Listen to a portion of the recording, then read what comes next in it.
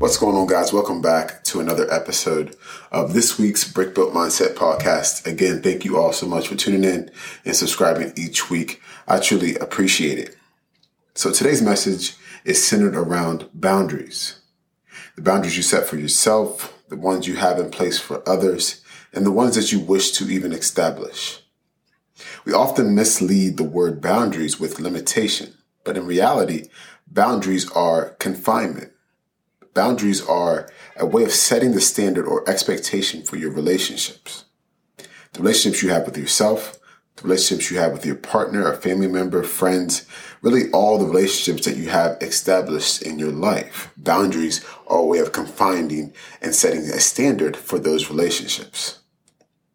We think that boundaries are there to always keep people out, but we come to realize that boundaries are a way to allow you to draw people closer, because both parties are able to be on the same page.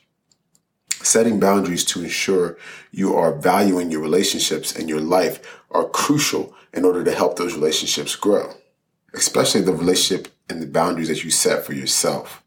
Because how can you expect someone else to respect your boundaries when you don't even honor your own?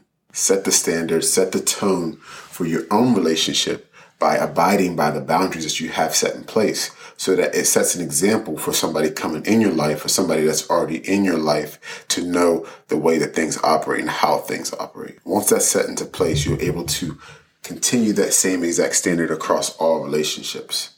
You can spend time talking to that person that you wish to go closer to and agree upon some boundaries that are both beneficial for you and them. This is extremely beneficial for the ones that you have that are loved ones, such as family members or your partner, because it allows you to nurture the relationship, and it takes setting the boundaries to do so.